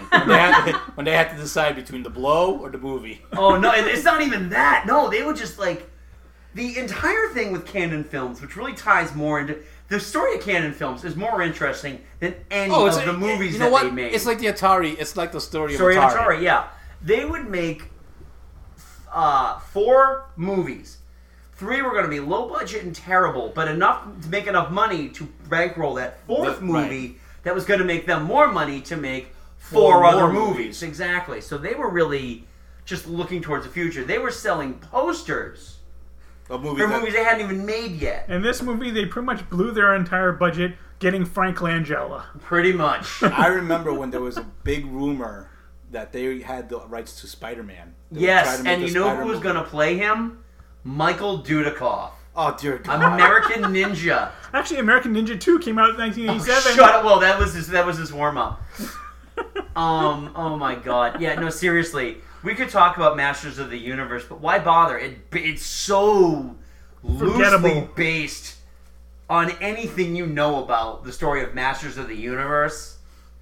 Like, all the guns. Dolph Lundgren at his Dolph Lundgren-y best. It's Dolph Lundgrenist. They were essentially, the director gave him 4 tries for every single line, and if he failed once, they're like, we're dubbing you. Oh. So, I mean, I think this is his first lead role, which is amazing because he's a PhD too. Yeah, but is he a PhD in like Sweden or? No, he's a PhD in like engineer. Right. He's like a chemical but engineer. the problem is he can't speak English. Right. That was his big, especially then. Yeah, he's not stupid. He's not stupid. He's just he just can't enunciate in English. Yeah, exactly. Because I think he was still 2 years away from The Punisher. Wasn't 1989 The Punisher? Yeah. And when was Rocky IV? Rocky IV was 2 years before this. Oh, okay. But that was like his first American movie, and he didn't have to speak. I will break you. You know, he didn't have to speak. He dies. He dies. That's it. That's all he has to it. All right. Next up. All right. Now, Steve had already mentioned some stuff we talked about, but let's talk a little bit about Evil Dead 2. That is because I'm not a nerd if we don't park on a Raimi movie for a while. Yep. That is probably my favorite of the Evil Dead trilogy. Absolutely. Because, for me, Evil Dead 1 was too much horror, too little comedy. Army of Darkness was too much comedy, too not little enough. horror. This is the good balance. This was the perfect balance. Right. It got everything right. This was... It's essentially a remake, though, of the first movie. It is. It's like a better budget update of the It is, of the but other movie. you got it right when he has to chop off his own hand, which then runs around and attacks him, and he traps it under a bucket with books on top of it, and one of the books is a Farewell to Arms. I mean, that's just... It's just brilliant. It's a perfect running sight gag right there. And the reading If Chins Could Kill by Bruce Campbell, his whole part of talking about this movie, it was a tough movie to make because it was boiling hot. You know, it was the first movie was rough to make and it took years. The second movie, it was like 1,000 degrees, and he had to work out to get that build. Yeah. He was on a strict diet. They had a mask that they could put on his face so they could trace his wounds every day and get them right in the right place for consistency's sake. But that was also the one that kind of created the Ash character. Yeah. Yes. The one that he kind of became a caricature of his own character in Army of Darkness, but that's the one that it made the Ash that we all know. Yeah. Right. So I haven't watched this one in a while. I remember getting this as a Christmas present from an old roommate in like a tin box, and it's a real fun movie. This is definitely the best of the Evil Dead movies, and I hope they never revisit these again. Well, right now they're making a Star show called Ash vs. the Evil Dead. I haven't watched that. It is in like its third season right now. Yeah, I've actually got the first season on Blu-ray. I've yet to watch it though. I haven't watched that. I didn't watch the remake of. No, because that was apparently just a straight horror. Yeah, that was like even more grotesque horror than the first one. They're like the commentary track on the first one, however, is really funny. Yeah. They're like, and this is where we lose all the women in the audience for some reason. Gee, I wonder what scene that's on. All right, moving on to one of my wife's favorite movies of this era, Harry and the Hendersons. I don't think I've ever seen this movie all the way through. No. Once, so I got nothing to say about it. But yeah, no, Harry and the Hendersons, I haven't watched this yet. I'm trying to find a copy of it somewhere to show my daughter because my wife wants. It's been ages since I've seen this movie. Yeah, I've seen it once and it was on VHS and it was like, I'm sure it's forgettable. Yeah, it was forgettable for me. It's a fine 1987 movie, but it doesn't hold up. Okay, well, eventually I got to show this to my daughter. Just show him the new MST3K season episode. Yeah. Oh, with the one with the boy. Cry Wilderness. Yeah, Cry Wilderness. Bang, bang. Where Bigfoot just shows up and tells him that his father is in trouble, and then he goes and escapes and finds out his father's not really in trouble. But apparently Bigfoot loves Pepsi. Yeah. No, Diet Coke. Sorry, Diet Coke. All right. Actually, Mike, here's one we should talk about for a second. Steve brought this one up. Steve brings up Jaws the Revenge, a movie whose trailer elicited laughter in all the wrong ways. Which one was this? Jaws the Revenge. The last one. Was the one where Michael Caine missed accepting his Oscar because he was out in the Caribbean filming this piece of shit. Oh. Well, I don't think I've seen. I might have seen 4. It was I saw Michael 3 a Caine. bunch of times. I saw Jaws 3D. Oh, yeah, God. I didn't see it in 3D. I saw Jaws 3 on HBO a ton because it was on just as we got to And it. you see, for me, I actually like Jaws Revenge more than Jaws 3. Jaws 3 was a 3D movie making advantage of 3D-ness. And it was very otherwise badly, any too. good. Yes. But the reason I like Jaws Revenge more is because I never watched it as a thriller or as a Jaws movie. I see it as a parody of the Jaws movies. movies. Yeah. Yeah. The shark is gonna get revenge on those who wronged him. Yeah. And when he jumps out of the water, he makes a sound of like a T-Rex roar. Yeah. No. We were out in California at the Universal Studios tour when they had the boat in the lake that they were using for pickup shots. Like, they had just finished when we got there. Wow. And the boat was still there. I'm like, I should go see that because I'm 14 and an idiot. Actually, no, I was 15 at this time and an idiot. Hey, I went on the studio tour 2 times when I was out there. Yeah, of course you do. That's what you do when you go there. You go on the studio tour. And it's good. I love the studio tour, but it's like, seeing the boat, like, oh, no, I gotta go see Jaws the Revenge. Dummy. But it's got Michael Caine. It's got Michael Caine in it. Michael Caine makes every movie he's in so much Except better. for this one. I fall out of a boat, and I get out of the boat, and I'm dry. But the movement makes you think that Michael Caine dies. And the twist is, he doesn't actually die. Oh, this is the movie where the black guy dies first, but doesn't die at all? Yep. Yeah. Yeah. Was it Mario Van Peebles? Yes, it was. Yeah, all right, there you go. All right, next up on our list. Because why the hell not, right? Hellraiser. The box. You opened it. We came. It's just a puzzle box! Oh no. It is a means to summon us. Who are you? Explorers in the further regions of experience. Demons to some. Angels to others. Man, this movie is so fucked up. Yes. And if you've ever read the book, there's a book. It's a story. There's a book. Oh, it's actually a short story by Dean Koontz. This is a Dean Oh, Koontz. my goodness. The book. Sorry, the short story is way more fucked up than this movie could ever dream of being. And this movie is fucked up. This movie, I only recently watched this movie. Oh, a let couple me just years put it ago, this way. and I was like, "What the hell?" The short story has got so much ejaculate in it. Oh, this movie makes. I have never seen a horror movie so sexualized in my entire life. This movie makes the Cthulhu legend seem tame. Yeah. Well, and that's the thing. Cthulhu isn't sexualizing the way this is. Yeah, no. This There was the pain and pleasure. That is really the whole principle of this entire movie. Yeah. Is the pain and pleasure. I mean, even the Marquis de Sade would be like, "Yeah, you know what? Fuck this shit. I'm out. That's just I'm fucking. good. That's wrong. That's fucking wrong. I'm out. I'm out. I wrote my own shit according to that movie. So I'm out. Ugh. Oh. I do like this movie a lot. I can't watch it. I don't know if I could ever watch it again. It was just not. I don't think it's aged well. I guarantee it hasn't aged well. I watched the TV edited version, and God. I can't watch it anymore. I can't. That was too much for me. It's not my cup of horror. No.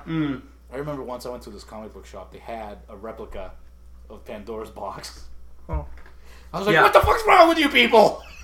So we were watching this in college. And, everyone's just in the, in like the TV room, all getting our drink on, get the lights down, incense burning, we're going to watch Hellraiser.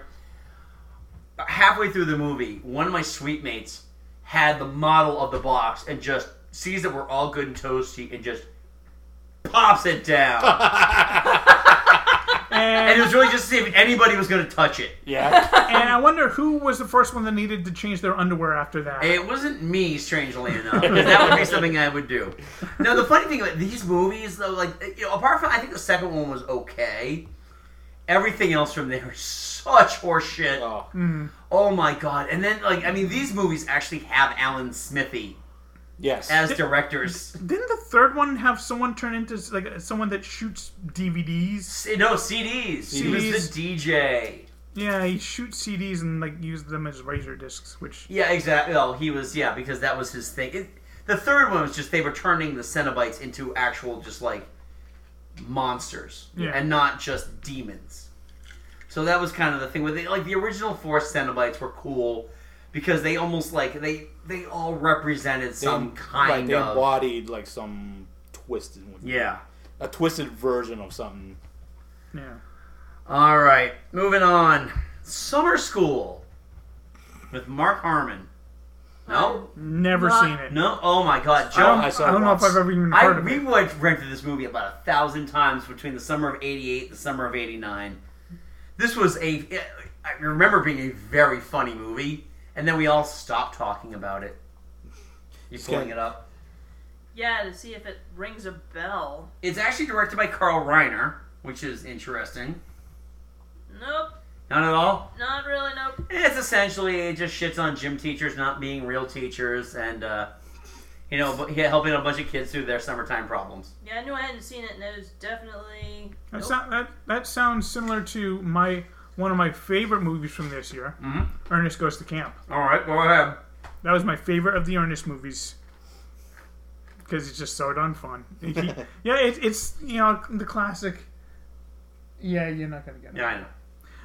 It's just Ernest. He has to lead this group of outcast kids. From the wrong side of the tracks, and they've got to try and stop this evil developer from tearing down their camp. Okay, like every camp movie made in the '80s. Yeah, all right. This one has got Ernest. Okay. Except the Camp Crystal Lake movies. And the chef uses the special of the day to help fend off the evil corporate. I'm sorry, but the best camp movie ever made was Wet Hot American Summer. Yep. Now, if you'll excuse me, I'm going to go hump the fridge. You've never seen Ernest Goes to Camp, have you? I've seen parts of it. I worked in a video store. Anyway. Next up we're really winding down here, so this is kind of, we've already separated the wheat from the chaff here, but a couple we just got to bring up. Some Kind of Wonderful, which was Pretty in Pink with a sex change. Yeah. My friend Dave was supposed to get me a story. He told me this story, and I'm going to butcher this, so let's just say, long story short, he and a buddy of his loved this movie, had a wicked crush on Mary Stuart Masterson. His buddy goes off, becomes an actor, and then marries Mary Stuart Masterson. Nice. Yeah. I hope I didn't butch that, Dave. I really, really hope I didn't butch that. Did we mention Made to Order? Because Stephen Day had it. I already brought that up. It's just part of his dream three-way with Meg Ryan. Him, Meg Ryan, and Ali Sheedy. Ali Sheedy. Yeah. Yeah, I think I know I saw that movie and it was terrible. Well, it was like the movie Baby Boom. Baby Boom with Diane Keaton, where she's her only sin in this world is being a successful woman in the late 80s. So they've got to domesticate her some way by leaving a baby at her door, because that's the thing that happens. Of course. To rich white ladies. Yeah. Yeah, Made to Order. That was a movie that was so bad. At the time, I realized it was a bad movie. Yeah. Oh God. I saw that. I think my mom dragged us to see that in theaters, and it was terrible. Being like a teenager, an early teenager, there's nothing worse than realizing a bad movie, because everything should just be like, should at least be given a good grain of salt acceptance. That's true. Yeah. Yeah. That's really you became a woman that day. Sadly, I did not become a man when I didn't realize that the movie Back to the Beach was not a good movie. Oh, really? I saw that in the movie theater. My grandmother had us for the weekend. She's like, why don't you and your sister go see a movie? I'll drive you to a movie. So, my sister's 3 years younger than me, so I was about 15 and she was 12. So we had to see something that was appropriate for both of us. So I couldn't go see Kevin Costner in No Way Out or The Untouchables. So we ended up seeing Back to the Beach, which I was like, oh, Pee Wee Herman's in it. I'm sold. Pee Wee Herman is in it for exactly one scene. The only takeaway from this movie I had was that Fishbone did some of the music for it. Oh, and I was introduced to the guitar stylings of Dick Dale. A love affair that has lasted to this very day. That's a plus. I love Dick Dale. Anyway, last movie on this list that we have, the feel-good Christmas classic for 1987, Less Than Zero. Yeah. Have you guys ever seen Less Than Zero? Nope. No? Mike? I've seen enough. Have any of you guys ever read the book Less Than Zero? Because it's even more depressing. Nope. Ain't nothing happy about this. This is a story of 3 rich, drug-addled white kids who end up spending the entire movie being rich, drug-addled white kids. And being mocked by Ultron. Yes. Yeah, James Spader plays the villain, the third button unbuttoned, sweater around the neck douchebag, tormenting Robert Downey Jr. The 80s prep bad guy. Wow. He was the 80s prep bad guy. Yes, Ultron essentially causes the drug overdose death of Tony Stark in this movie. So they've been going at it for 30 years. Yeah. But if you look at like the face doubling that they did for Civil War, it almost looks like it was taken directly out of Lesson Zero. Yeah, probably. Yeah, he was really, really young at that point. He had a very young face at that point. He did. And it didn't last that way because that's around the time that drugs. Yeah, less than Zero was strangely prophetic in his. Well, not completely prophetic, thank goodness. Yeah, but I don't love the drugs, but the drugs love me. Yes. I'd like to bring up another movie that wasn't on the list. Yes. But this was when I was talking about things that were not my horror cup of tea. This one was actually what got me kind of going into horror. It was A Nightmare on Elm Street 3, The Dream Warriors. Oh, God. Yeah, I never really watched anything beyond 1. Yeah, well, 2 was horrible. We ignored 2. Yeah. But 3 was when Freddy really got into the puns and being kind of funny as well as being horribly killing everybody. That one had Larry Fishburne in it, didn't it? It did. Yeah. I picked up on those on 4. Actually, to this day, I don't even know if I've actually seen Dream Warriors. I think I watched the making of on television. All right. And so, like, I didn't see it until many years later, but I know it's like, oh, this is how I remember how they did this sequence, and I remember how they told me how they did this sequence, and so it was pretty cool. Yeah, the thing that I remember most from just seeing clips from 3 is Freddy taking the tendons out of someone's arm and using that as like puppet strings to make them walk up a window. That was the character created, like, did puppets, and he's like, okay, let's see. That was horrific, and that was. Like, even today, the special effects don't hold up, but you can still... The actor's response to it sells it. Yeah, just seeing that clip enough was like, I'm good, thanks. Yeah. I'll stick to my Friday the 13th. Now, I just started watching Rick and Morty. and your husband actually brought this up too. About I know what you're talking about. The thing with the the inceptioning, with the just passes the copyright enough Freddy Krueger, with swords for fingers. Yep. Oh, bitch! He sure says bitch an awful lot, Rick. Which is funny because after I watched that, one of my managers, Nadine, like every time I'm like. I do something good at work. She's like, oh, I'm like, oh, bitch. And the centaur. Yeah. Oh, God. There's some really fucked up dreams, Rick. I got to admit, the show isn't nearly as brilliant as people make it out to be but it is so fucked. Oh, it is. It has its moments. Have you gotten to the second season yet? Not yet. I'm still in the... There's some... I did jump ahead to season 3 because I didn't realize that there was a lot of continuity in this show. Oh, yeah. Well, actually, season 3 hasn't aired. It has. It aired. Oh, yeah, that's right. It just started after, like, 2 years. The entire reason why he's doing time travel is to go back to 1998 to get the McDonald's Szechuan sauce from the Mulan McDonald's tie-in. Oh my God! I forgot about this one. Roxanne. Was that 87? 87. Wow. I love Roxanne. That is a great. Wow. That is a Steve Martin classic. That is. This wasn't wild and crazy guy Steve Martin. This was more legitimate. Grounded. Yeah, legitimate actor. Doing great comedic roles. Yeah. This was Cyrano de Bergerac brought to the modern era. He did some goofy stuff, but it was very.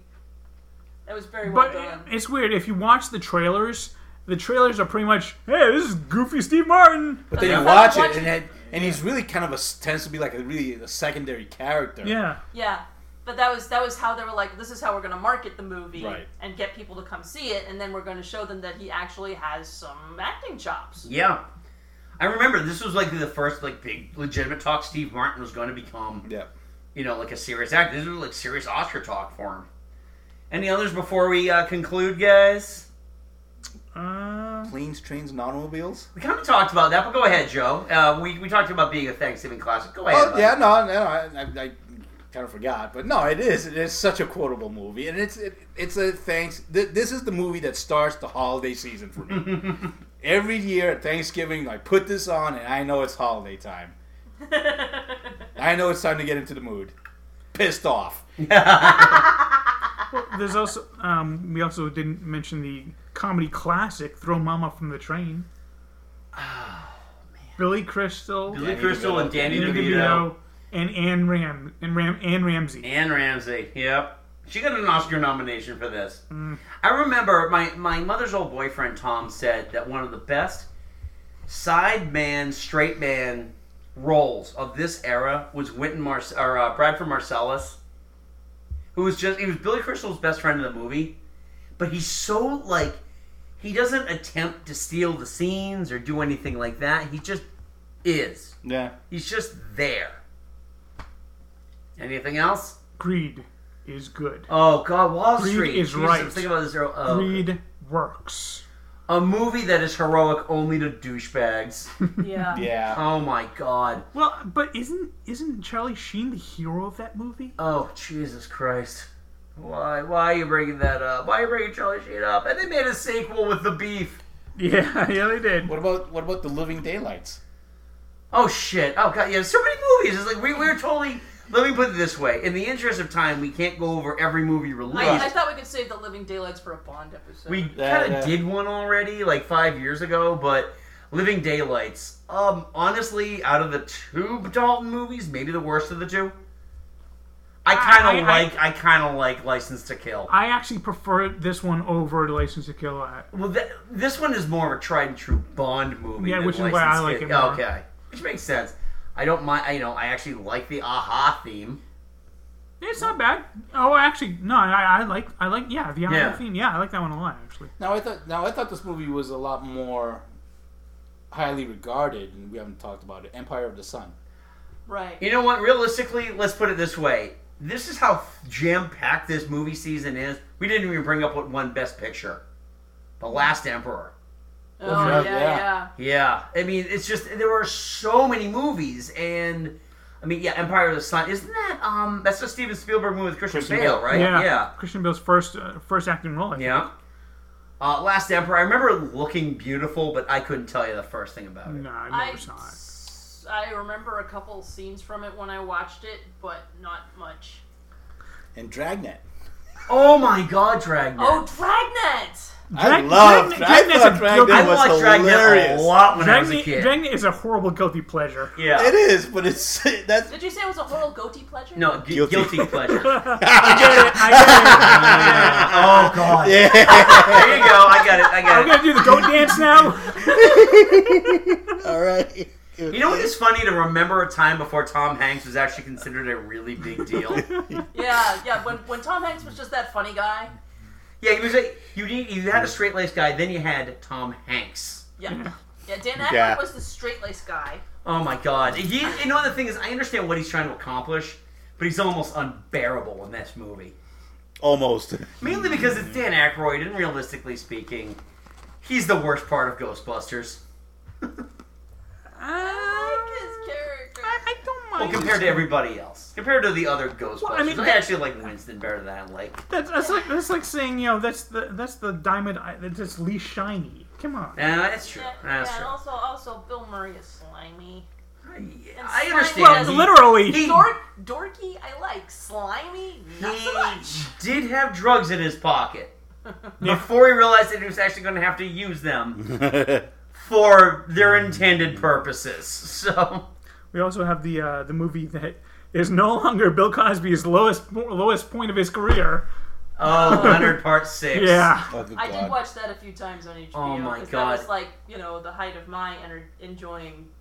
Yeah, oh my God. Yeah, I was just confused by the title was confusing enough. Yeah.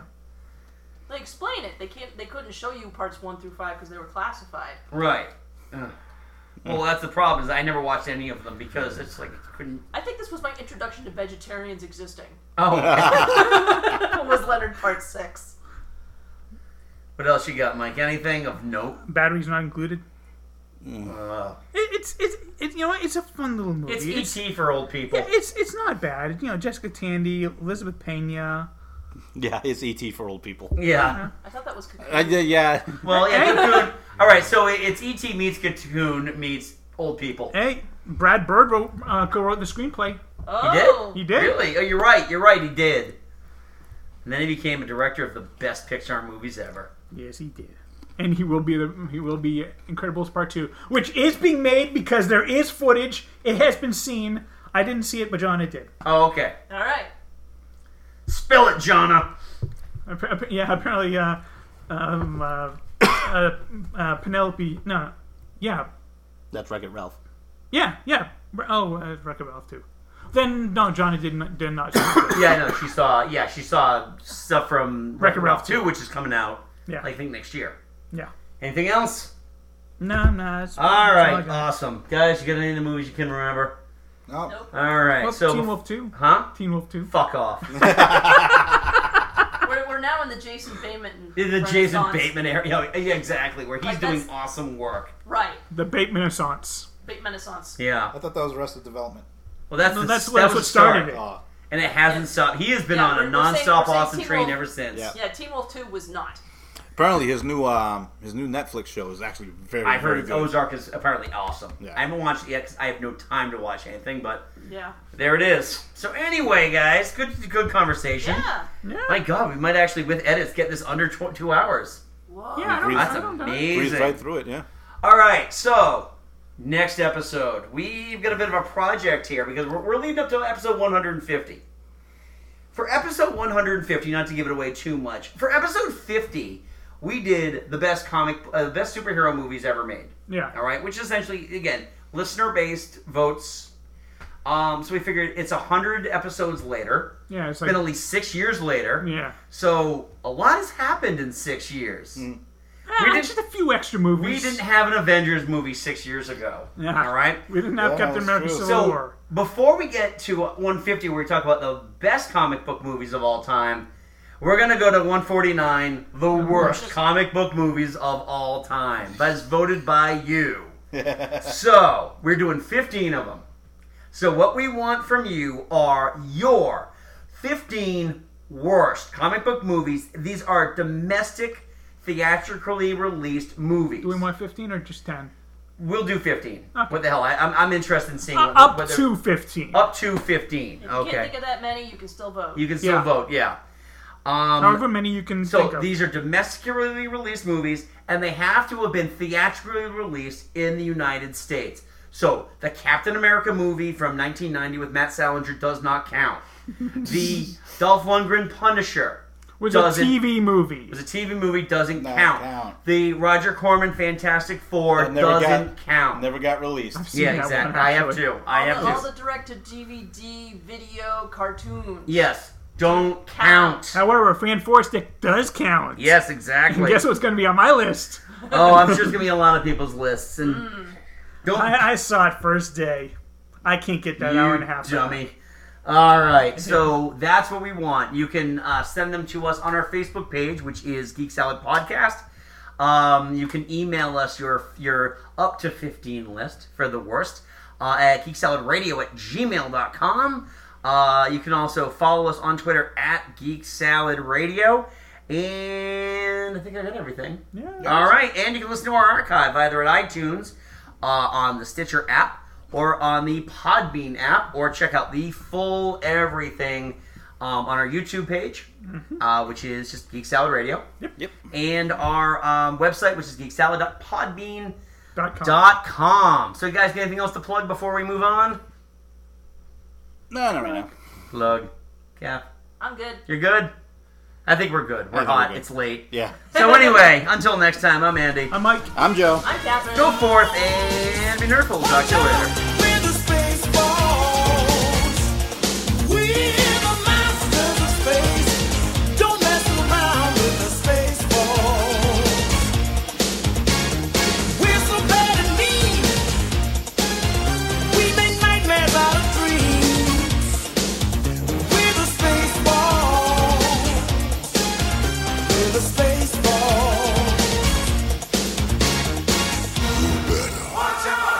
Hey,